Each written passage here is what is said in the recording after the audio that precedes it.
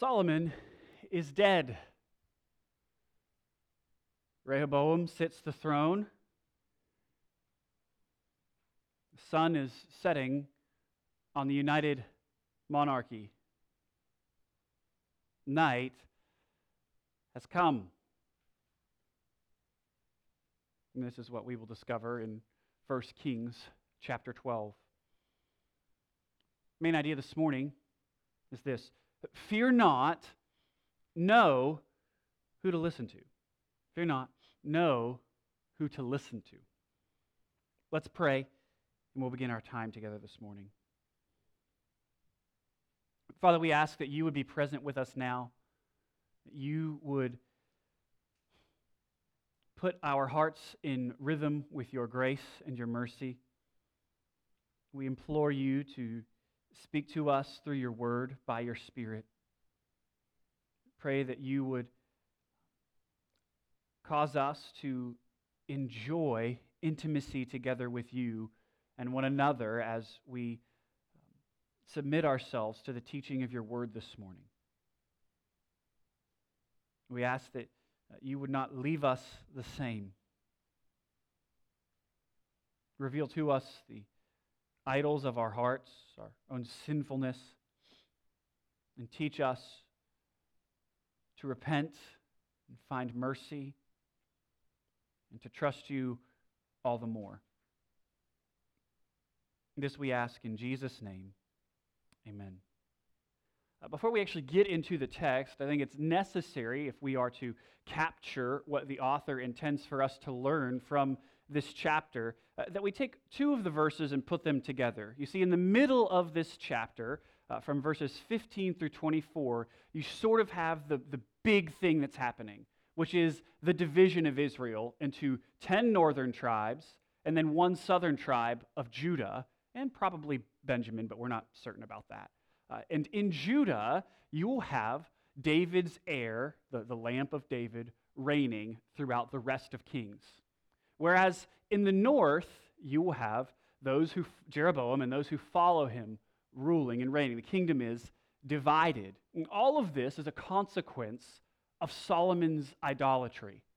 Remember, we have looked at Solomon's life last week. We've looked at his idolatry. He has erected all these false centers of worship in and around Jerusalem because his wives turned his heart away from the Lord and to idols. And so the Lord God has said in judgment of Solomon, he's going to tear the kingdom from Solomon's son. That's Rehoboam. Solomon's dead, Rehoboam's on the throne, and so that tearing of the kingdom is going to take place in this chapter, and it's at the center of this chapter.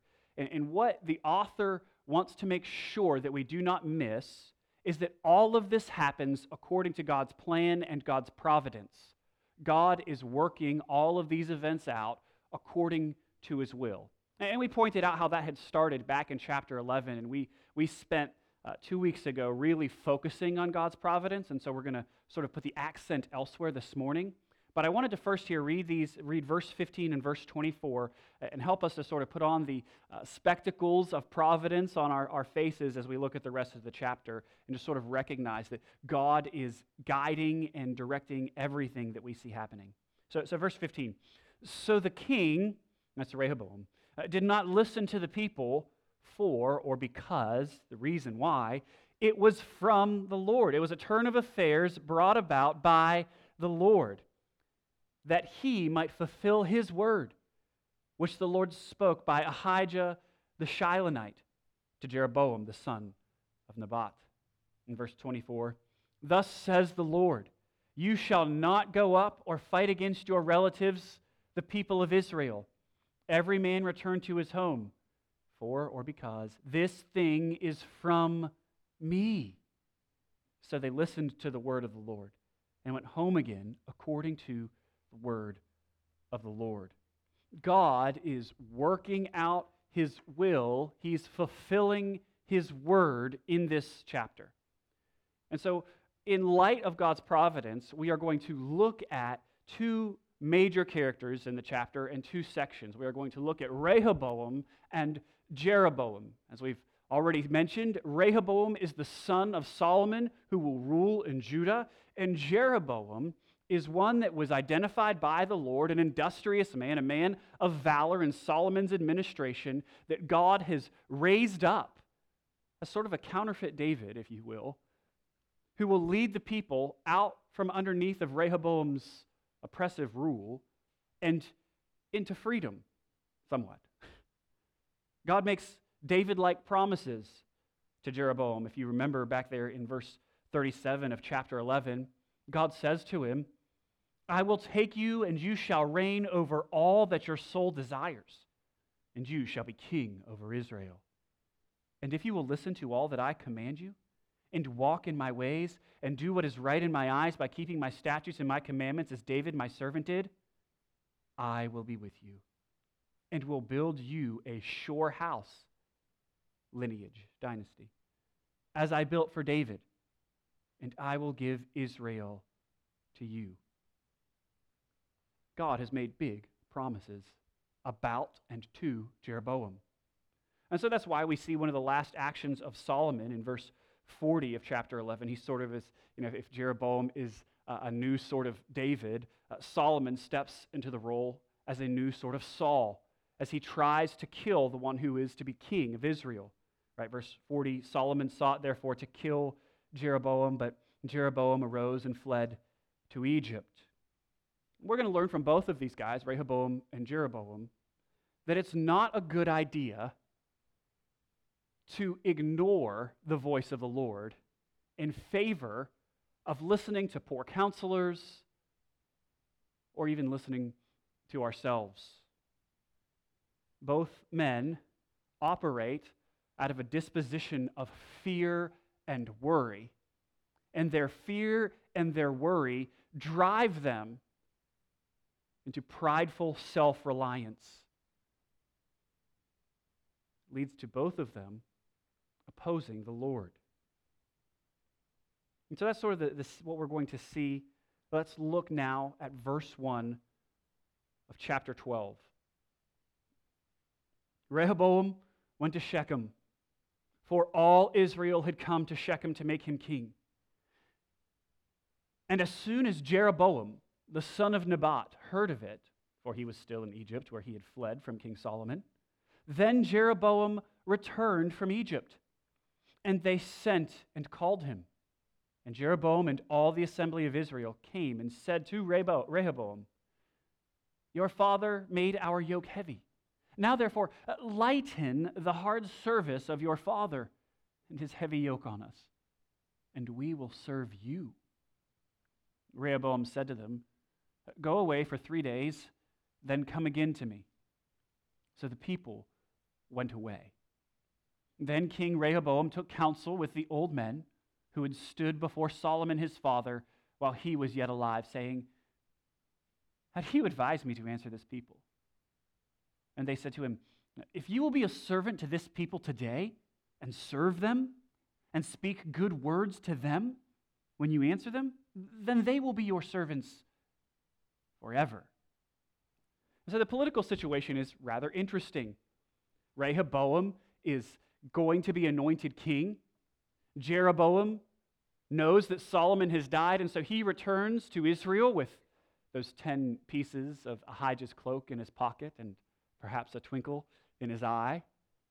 And he begins speaking on behalf of the people before Rehoboam. They are willing to coronate him as king as long as he fulfills a few conditions.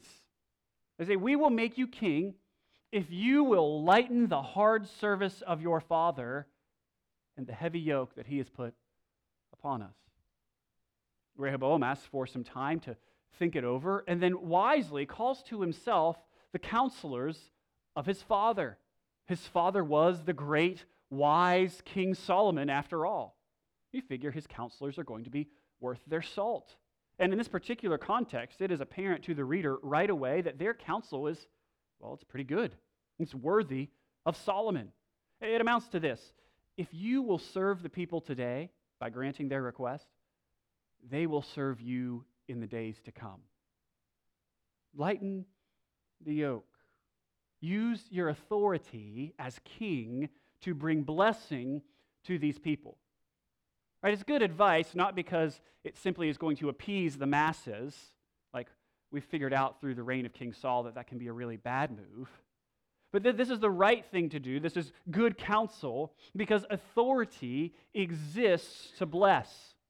The king is not to be one who serves himself, but serves his people, who uses his crown to rule over the people in justice and righteousness, after the manner David spoke of with his last words in 2 Samuel chapter 23 and verse 3. David said this, "The God of Israel has spoken. The rock of Israel has said to me, when one rules justly over men, ruling in the fear of God, he dawns on them like the morning light, like the sun shining forth on a cloudless morning, like rain that makes the grass to sprout from the earth."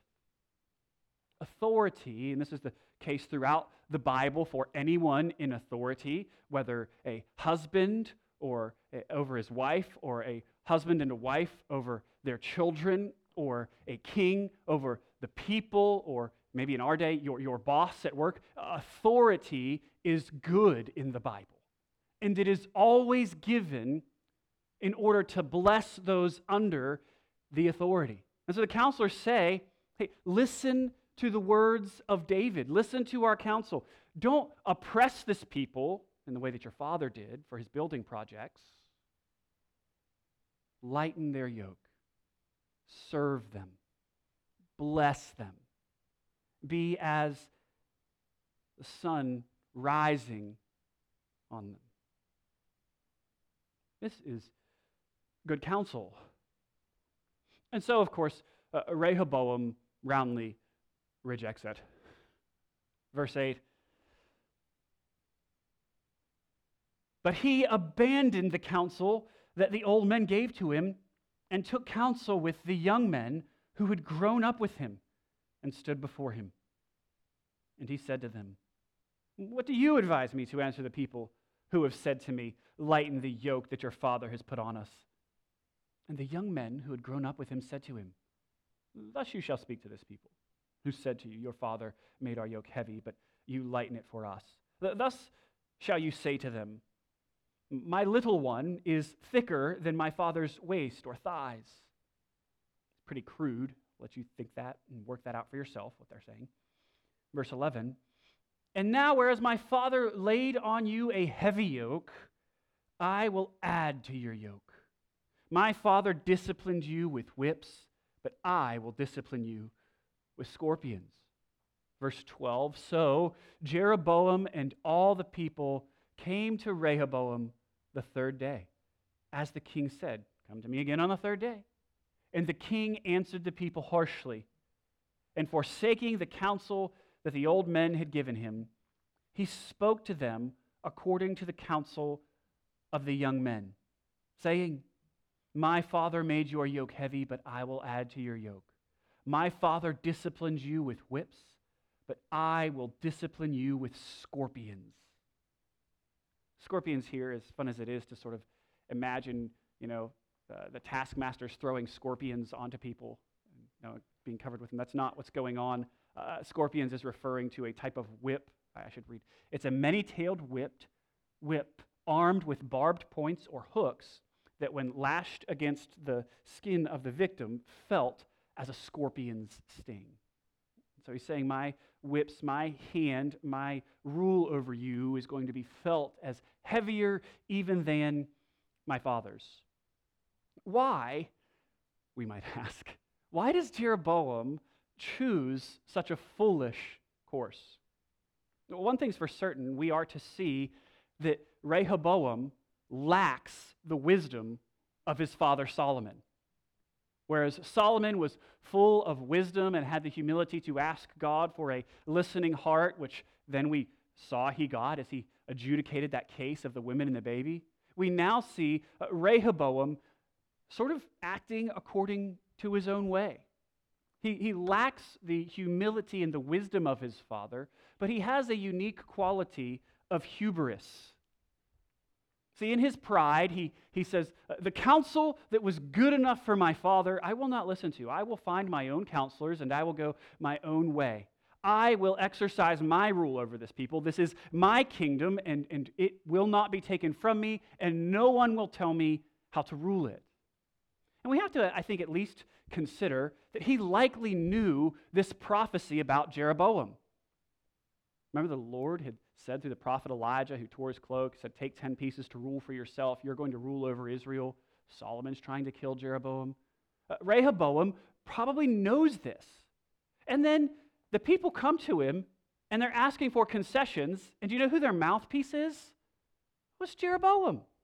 And so from Rehoboam's perspective, he's like, if I grant this request, I might as well hand Jeroboam the crown. You see? And so there is both a pride in Rehoboam and a fear. He does not want his kingdom torn in two. And so he acts foolishly. It is his pride that leads to this foolish behavior and also the providence of God. You see this in verse 15, which we alluded to earlier. So the king did not listen to the people. Well, why didn't he listen to the people? We've said it's pride. But here's the explicit reason. For it was a turn of affairs brought about by the Lord, so that he might fulfill his word, which the Lord spoke by Ahijah the Shilonite to Jeroboam, the son of Nebat. Now, none of this is by chance. God is ruling over all of it. Rehoboam's pride is his own. His foolish and stupid choices, those are his. He chooses them freely. And his pride cannot outrun the providence of God. His stupidity does not fall outside of the purview of God's sovereignty. God is not an ambulance driver. He is an orchestra conductor. Things are unfolding according to his will. Rehoboam is responsible for his actions. God has woven those actions into the tapestry of his plan for the world. And notice also, this is going to take our minds back to the Exodus. Some of you have probably been thinking, this sounds very familiar, and we've seen Exodus imagery throughout Kings, but it's especially prevalent in this chapter. You see there in verse 4, lighten the hard service of your father on us, his heavy yoke. You see it again in verse 9, lighten the yoke he's put on us. Again, verse 10, heavy yoke. Verse 11, the yoke on us is heavy. Verse 14, my father made your yoke heavy, but I will add to your yoke. Well, who does that sound like? Right, we go back to Pharaoh in Exodus chapter 5, and Moses and Aaron come to him for the first time, and they say, let us go on a 3-day journey into the wilderness so that we can worship the Lord our God. And Pharaoh says, never heard of him. Why would I do that? In fact, the only reason you're asking this is because you've got way too much time on your hands. Therefore, I'm going to make sure that you still make bricks and do all your slave labor, but I'm going to make the yoke on you heavier because Egypt's not supplying the straw anymore. You're going to have to find your own straw and make the bricks. That should keep you busy. That should keep you away from these delusions of going into the wilderness to offer to some no-name God that I've never heard of. Things don't go well, right? The people get mad at Moses. So some other things occur. But finally, you get to chapter 7, and on the way there, the Lord says to Moses and Aaron, you're going to go before Pharaoh again. You're going to tell him to let the people go to worship me, and you're going to prove that I have power. Right? Aaron, Pharaoh's going to want a sign, and so Aaron can throw his staff down, and it's going to turn into a snake. Right? And so they go and they do that, and then Pharaoh, somehow he has like a Hogwarts School of Witchcraft and Wizardry on call, on retainer. He calls up his magicians, and they come and they're able to produce this same sign. If their staff's on the ground, they turn to snakes, and then Aaron's snake eats their snakes. Right? Really weird. After all the theatrics, this is what happens. Verse 1 of Exodus chapter 7. The Lord said to Moses, "See, I have made you like God to Pharaoh, and your brother Aaron shall be your prophet. You shall speak all that I command you, and your brother Aaron shall tell Pharaoh to let the people of Israel go out of his land. But I will harden Pharaoh's heart, and though I multiply my signs and wonders in the land of Egypt, Pharaoh will not listen to you. Then I will lay my hand on Egypt and bring my hosts, my people, the children of Israel, out of the land of Egypt by great acts of judgment. The Egyptians shall know that I am the Lord when I stretch out my hand against Egypt and bring out the people of Israel from among them."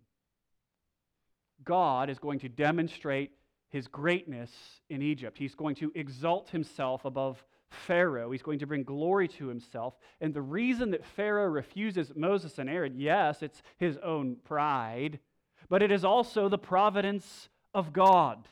I will harden Pharaoh's heart. Likewise, here, there's a new sort of exodus brewing. Rehoboam is laying up heavy burdens upon the people, and in accord with God's word, the kingdom is going to split as Jeroboam, the new sort of Moses, leads them out from Rehoboam's reign.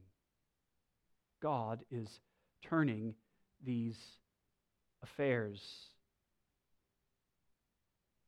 Stupidity does not find its way outside of God's sovereignty. Our stupidity can't outsmart the providence of God. God will bring about the fulfillment of his word. Verse 16, "And when all Israel saw that the king did not listen to them, the people answered the king, 'What portion do we have in David? We have no inheritance in the son of Jesse. To your tents, O Israel. Look now to your own house, David.' So Israel went to their tents. But Rehoboam reigned over the people of Israel who lived in the cities of Judah. Then King Rehoboam sent Ahadoram, who was taskmaster over the forced labor, and all Israel stoned him to death with stones. And King Rehoboam hurried to mount his chariot to flee to Jerusalem. So Israel has been in rebellion against the house of David to this day. And when all Israel heard that Jeroboam had returned, they sent and called him to the assembly and made him king over all Israel. There was none that followed the house of David, but the tribe of Judah only. When Rehoboam came to Jerusalem, he assembled all the house of Judah and the tribe of Benjamin, 180,000 chosen warriors, to fight against the house of Israel, to restore the kingdom to Rehoboam, the son of Solomon. But the word of God came to Shemaiah, the man of God. Say to Rehoboam, the son of Solomon, king of Judah, and to all the house of Judah and Benjamin, and to the rest of the people, thus saith the Lord, you shall not go up or fight against your relatives, the people of Israel. Every man return to his home. For this thing is from me. So they listened to the word of the Lord and went home again, according to the word of the Lord. I know it's shocking, but the scorpion policy did not go over very well.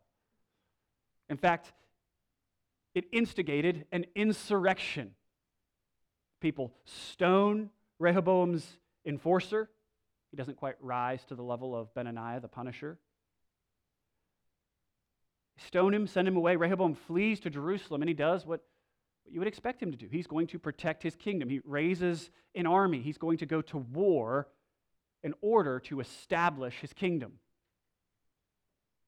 And then the word of God shows up. In Kings, 1st and 2nd, the word of God is a major character. It's very similar to the book of Acts, what we see.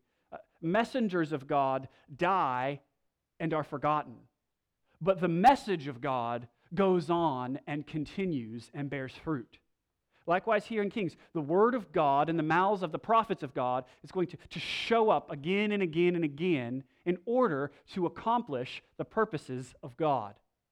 And at this juncture, God will not have Rehoboam and Jeroboam going to war. The prophet comes and he says to Rehoboam, "This is from God. Do not go to war."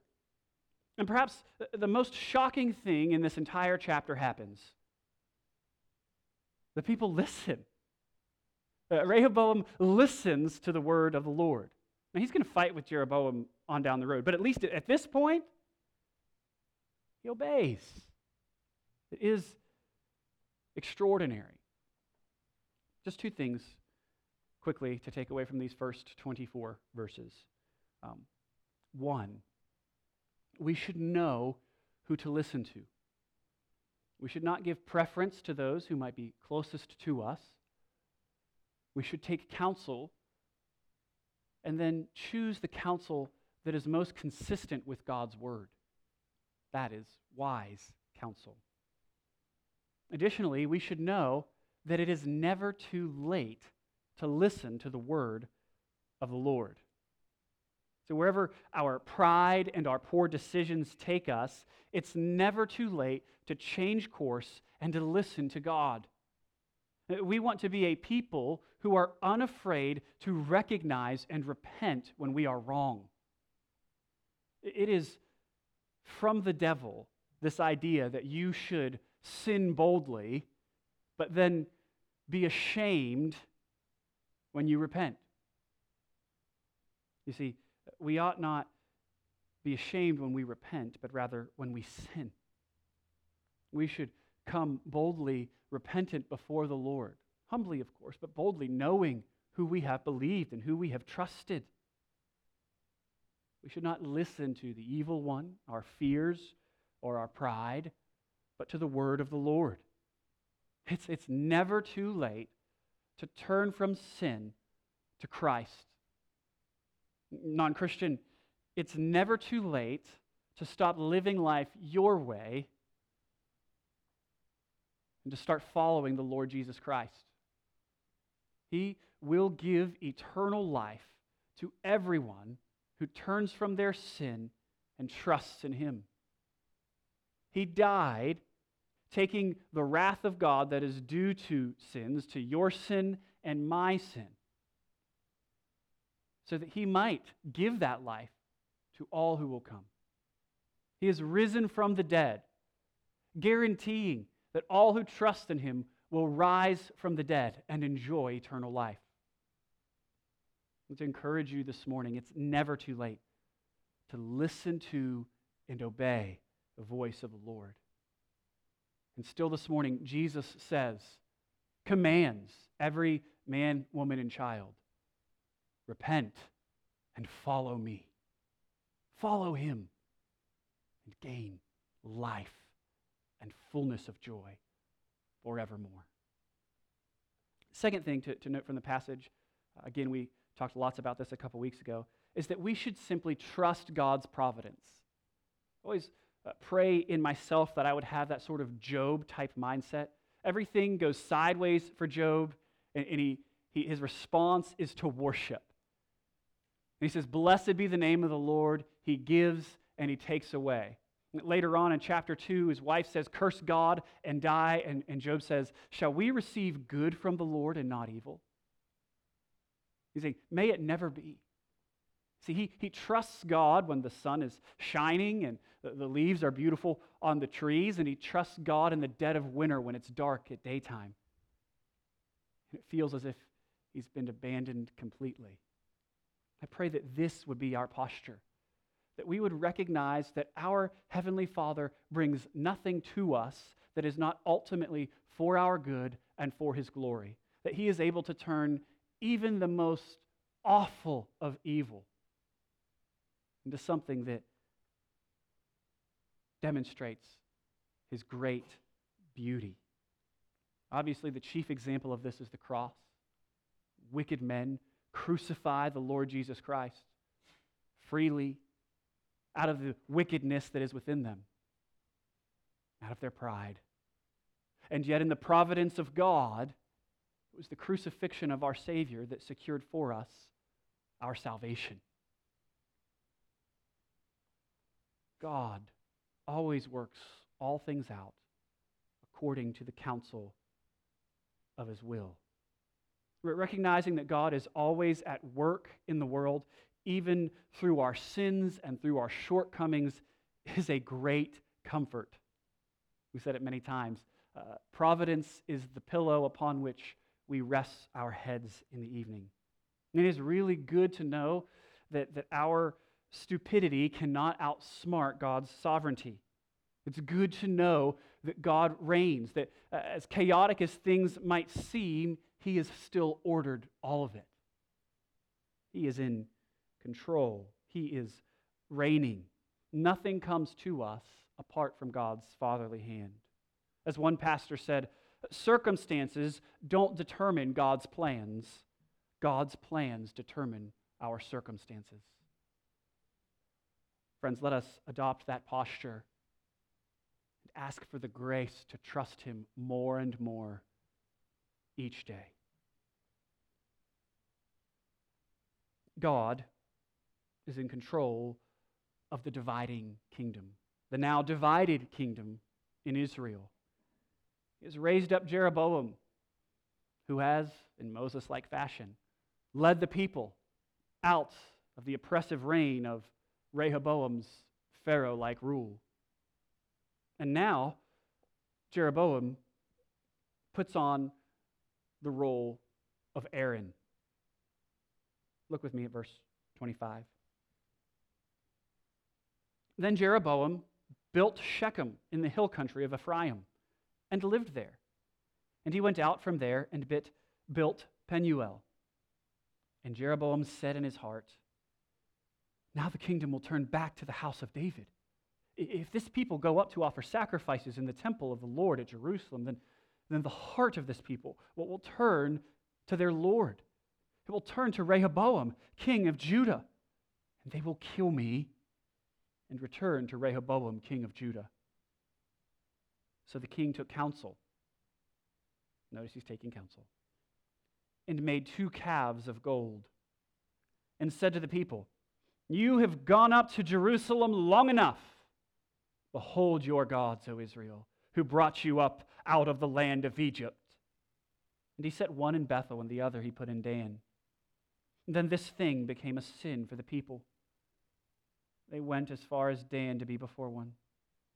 He also made temples on high places and appointed priests from among all the people who were not of the Levites. And Jeroboam appointed a feast on the 15th day of the 8th month, like the feast that was in Judah. It's to parallel the Feast of Booths. And he offered sacrifices on the altar. So he did in Bethel, sacrificing to the calves he had made. And he placed in Bethel the priests of the high places that he had made. Notice how the refrain here, he had made, he had made, he had made. He went up to the altar that he had made in Bethel on the 15th day, in the 8th month, in the month that he had devised from his own heart. And he instituted a feast for the people of Israel and went up to the altar to make offerings. This is quite the sequel to the Exodus.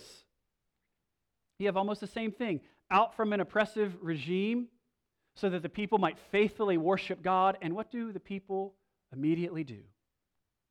They turn to idolatry. Indeed, Jeroboam builds not 1, but 2 golden calves. And he uses the same language that Aaron did. Exodus chapter 32, verse 4. And Aaron received the gold from their hand and fashioned it with a graving tool and made a golden calf. And they said, these are your gods, O Israel, who brought you out of the land of Egypt. Why does Jeroboam forsake the promises of God in order to erect idols? Why does he act so foolishly? Fear and pride. just like Rehoboam. Jeroboam arrogantly sets up his own imitation religion, and he does so because he's afraid he might lose his kingdom. Just like Rehoboam, they're the same. You see that in verse 26. He said in his heart, the kingdom will turn back to the house of David if this people go up and offer sacrifices in the temple of the Lord at Jerusalem. Then the heart of this people will turn again to their Lord, to Rehoboam, king of Judah, and they will kill me and return to Rehoboam, king of Judah. Jeroboam is afraid he will lose his kingdom. And so in his heart, he misuses his imagination, that's also called worry, and he worries about all of these make-believe circumstances. And he puts his trust and his hope in his faith more in his own worrying calculations than he does in the Word of God. We read the promise God made to him earlier. He said, God said to Jeroboam, if you're faithful to me like David was, you'll rule over all that your heart desires. It's not enough for Jeroboam. Jeroboam is doing the math, and if the people continue to go and worship at the temple that Solomon built, they're going to turn back to Solomon's son, and they will kill him as a traitor. He fears orthodoxy. He fears losing his kingdom. This probably, of this chapter, jumped out at me the most, because I thought, how often do I allow my fear to lead me into folly? Also, I quoted Batman last week, and 2 weeks in a row is a lot, but same quote. You remember Two-Face says, you either die a hero or you live long enough to see yourself become the villain. That's sort of what we said might have happened in Solomon's life. It sort of happens in Jeroboam's life really fast. Leads the people out as a hero and then leads them right into idolatry. It is a horrific thing to sin against the Lord, and it is a unthinkable thing to lead others to sin against the Lord. And Jesus says that those who cause his disciples to sin would be better off if a millstone were tied around their neck and they were cast into the ocean. This is a serious thing Jeroboam has done, all because his fear was misplaced. If he feared God above all else, he would not have betrayed God in his pride. Friends, there are things worse than death. There are things in this life that are worse than death. It is better to die courageously in defense of the truth, one's friends, than it is to live as a coward. Couldn't help but think of how well this is illustrated in Harry Potter. You guys are like, Harry Potter, Batman, same sermon? Yeah, I know. One of the books, I'm going to try to not spoil this for those of you that don't know. I love the books. They emphasize sort of good versus evil, lion versus the serpent. Love overcomes all. There's a sacrificial death and a resurrection. It's fantastic. But one of the major themes across all the books is the theme of friendship and of loyalty. And there's this big revelation in one of the books where we learn of a character who has betrayed his friends in order to serve the Dark Lord Voldemort. And there's this huge confrontation. And the betrayer says to those who are loyal, trying to excuse his turning away, he says this, "You don't understand? He would have killed me." It's his excuse for betraying those he loves. And the loyal friend's response comes. He says, "You don't understand? He would have killed me? Then you should have died. Died rather than betray your friends, as we would have done for you." There are things worse than dying. Jeroboam's case, if the people would go back to Jerusalem And God's word would prove to be false, impossible. But even if this imaginary situation had worked itself out in his life and they would have killed him, then he should have died rather than betray the Lord his God.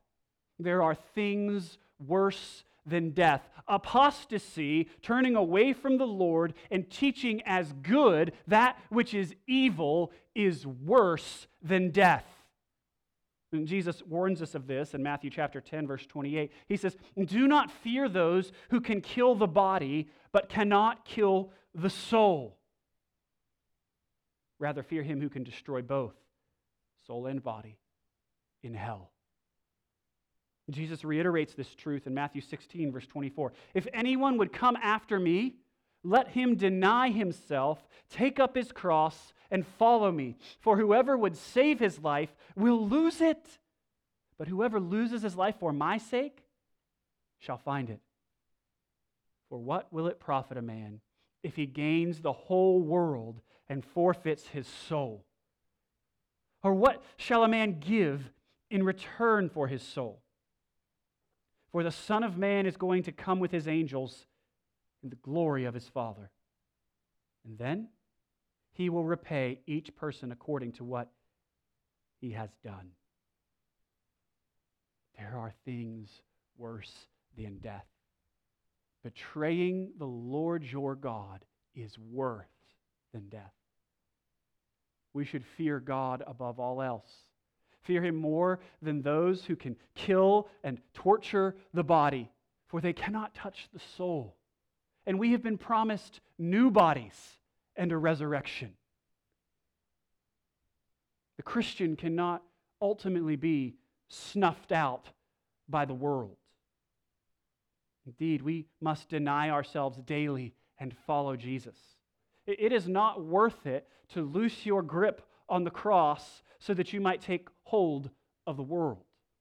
I mean, this is just what Jeroboam does here. He's worried about losing these temporal things, and so he tries to find a way to appease the people, to gain power and to gain popularity and to gain a high approval rating so people can like him. And so what does he do? He establishes a patently false religion, a parody of Judaism. I mean, he has the wannabe Feast of Booths. He uses biblical language, biblical places, biblical ideas. He stirs them all together in a big pot of heresy and idolatry. He wants to be liked. Friends, Jeroboam's actions here are a picture of our current cultural moment. There are so many counterfeit Christians and counterfeit churches that are nothing more than cowards who have betrayed the Lord our God, who have chosen to teach what is evil as if it were good, who have besmirched the name of the Lord Jesus that they take on their lips. No, that they're not building golden calves. No, they're hanging rainbow flags. And you can be assured that those synagogues of Satan that have flags that are multicolored out front that say welcoming and affirming, well, on the inside, they have rejected Christ for their own rule. On the inside, they are waving the white flag of surrender to the sexual revolution. They have cowardly turned their backs on Jesus instead of clinging to his cross. And friends, we should respond to this in two ways. We should, first of all, weep and pray for the cowardly. Pray for those who have turned away from the Lord. Pray for those wayward churches that they might repent and find life. And we should also be warned. Solomon fell prey to sin. 2 direct visions from the Lord his God. Jeroboam, promises of God made directly to him by a prophet, found his own interests greater than the promises of God. We should be warned because we too are tempted to value the approval of man and temporary things like our jobs and our families and even this life, we're tempted to value those things more than the Word of God. We are tempted towards cowardice. But friends, we must not betray the King. We must continue to follow Him faithfully. We must continue to preach that Jesus is the way, the truth, and the life, and that no one comes to the Father except through Him, and that no one has Jesus who does not obey the words of Jesus. A Jesus who does not demand obedience is not the Jesus who lives in heaven and is seated at the right hand of God. A Jesus who does not demand obedience has no power to save. And the person who says that they are a Christian but then disobeys Jesus proves that they do not love Jesus but hate Him. We must not turn. Now is not the time for weak knees and sick stomachs and fearful hearts. We ought not fear those who can kill the body. We ought to fear the one who will destroy body and soul in hell. We ought to recognize that gaining the whole world is not worth losing our souls. Now is not the time to falter or to wobble. Ours is a time in which we must stand fast and hard. Now is the time for us to love strong. And that means not a love that is unconditional affirmation. It means loving in a way that is consistent with Scripture. Any other kind of love is not love. Now is the time to love according to the Word. Now is the time to shine in the darkness. Now is the time to tell the truth. Now is the time to hold Jesus before the world because they need Him more than ever. We need Him more than ever. Now is not the time to lose your nerve, Christian. Now is not the time to compromise sound doctrine. Now is not the time to stop following Jesus. No. Now is the time to nail ourselves to the mast of our Savior once more. Now is the time to raise the banner of the Lion of the tribe of Judah and declare that Jesus is Lord, that there is no other. Now is the time to remind those counterfeit Christians and those cowardly churches who would raise up the banner of Satan in the form of a rainbow, that the rainbow is God's symbol, is a sign of His covenant promise to save by grace all who would come to Christ Jesus our Lord, yet it is also a reminder of the judgment that came, of the great flood that destroyed all but those who took safety in the ark. We must remind the world that God's judgment is coming. For the Son of Man is going to come with His angels in the glory of His Father, and He will repay each person according to what he has done. We must tell the world. We must be warned ourselves and warn others. Judgment is coming. God rules and reigns. Jesus is Lord. And if you want to be saved from difficulties and suffering in this life, if you want to be saved from the wrath of God stretched out across eternity, you must come into the ark. You must follow Jesus.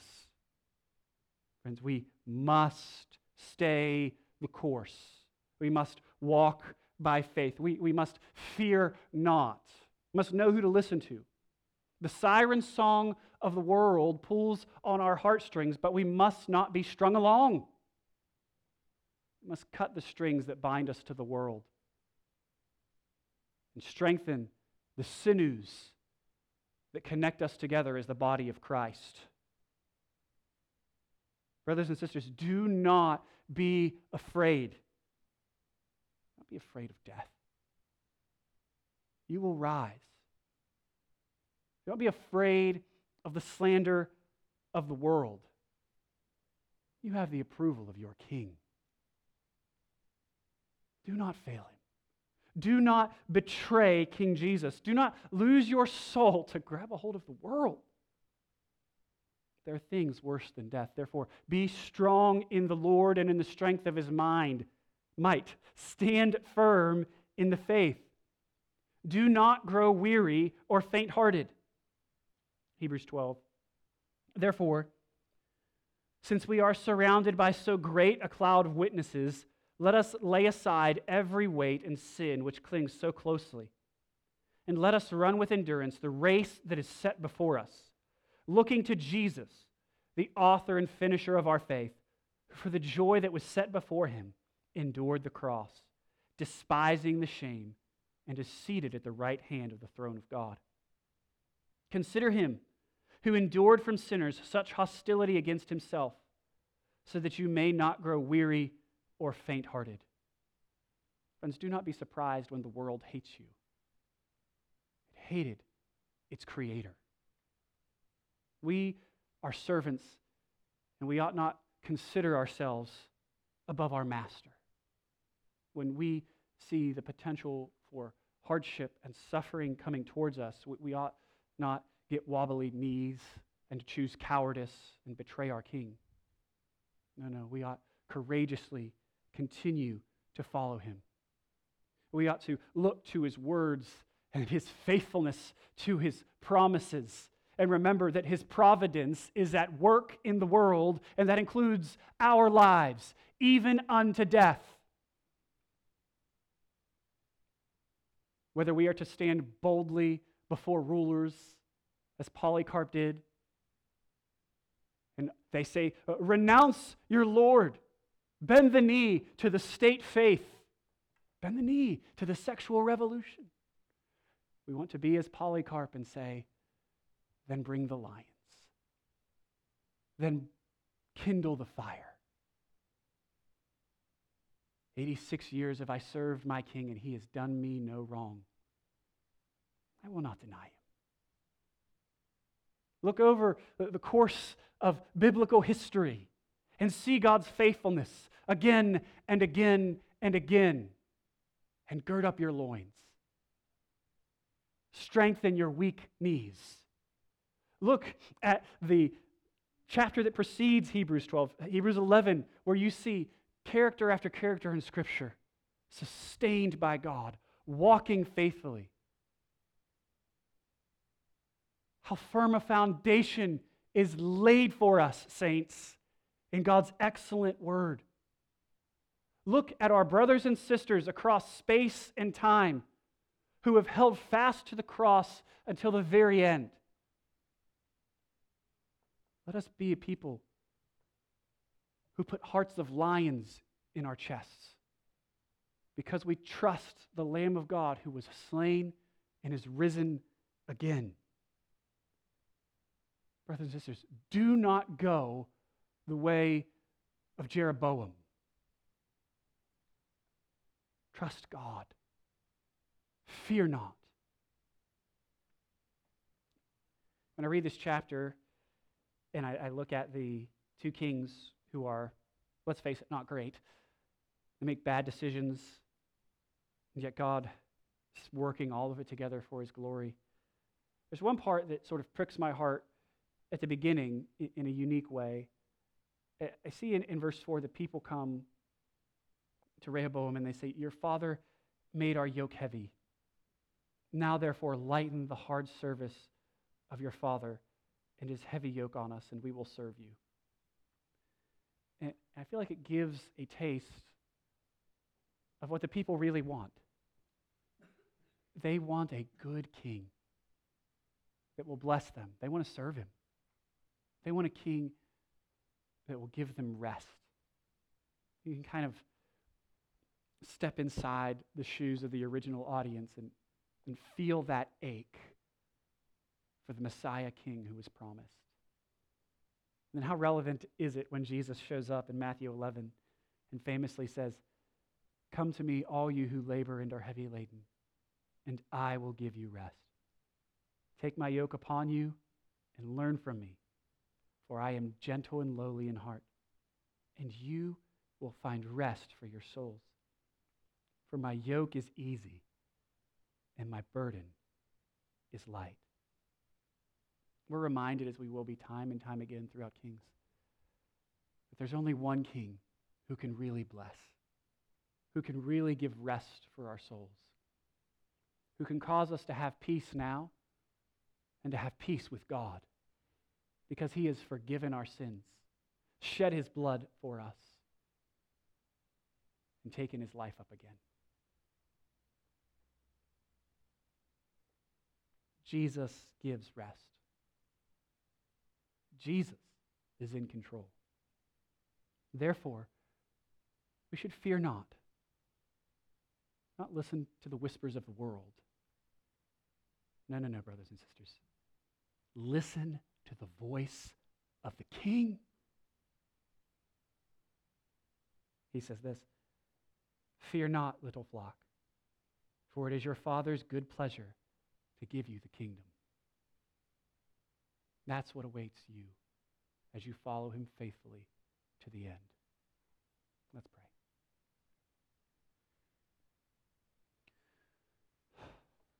Father, we confess that we are great sinners. We thank you that you have sent Jesus to be our great Savior.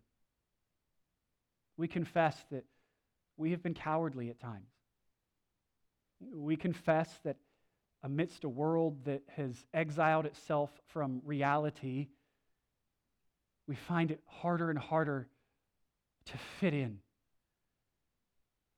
We thank you, though, that this is a reminder that we are to be in the world but not of it. It is a reminder that we are called to love the world but to not join it in its sin. It is a reminder that we are to live as children of the light. Lord, we ask that you would forgive our sins afresh, that you would put courage into us, that you would remind us daily as we put on the full armor of God, that though weeping may last for a night, joy comes in the morning. That though the world is full of various darknesses, your church shines like stars amidst a wicked generation. And that very, very soon, the sun is going to rise, and all will be full of light. Your glory will fill all. Lord, we give you praise and honor and glory now. We worship you together this morning, and we do so in Jesus' name. Amen.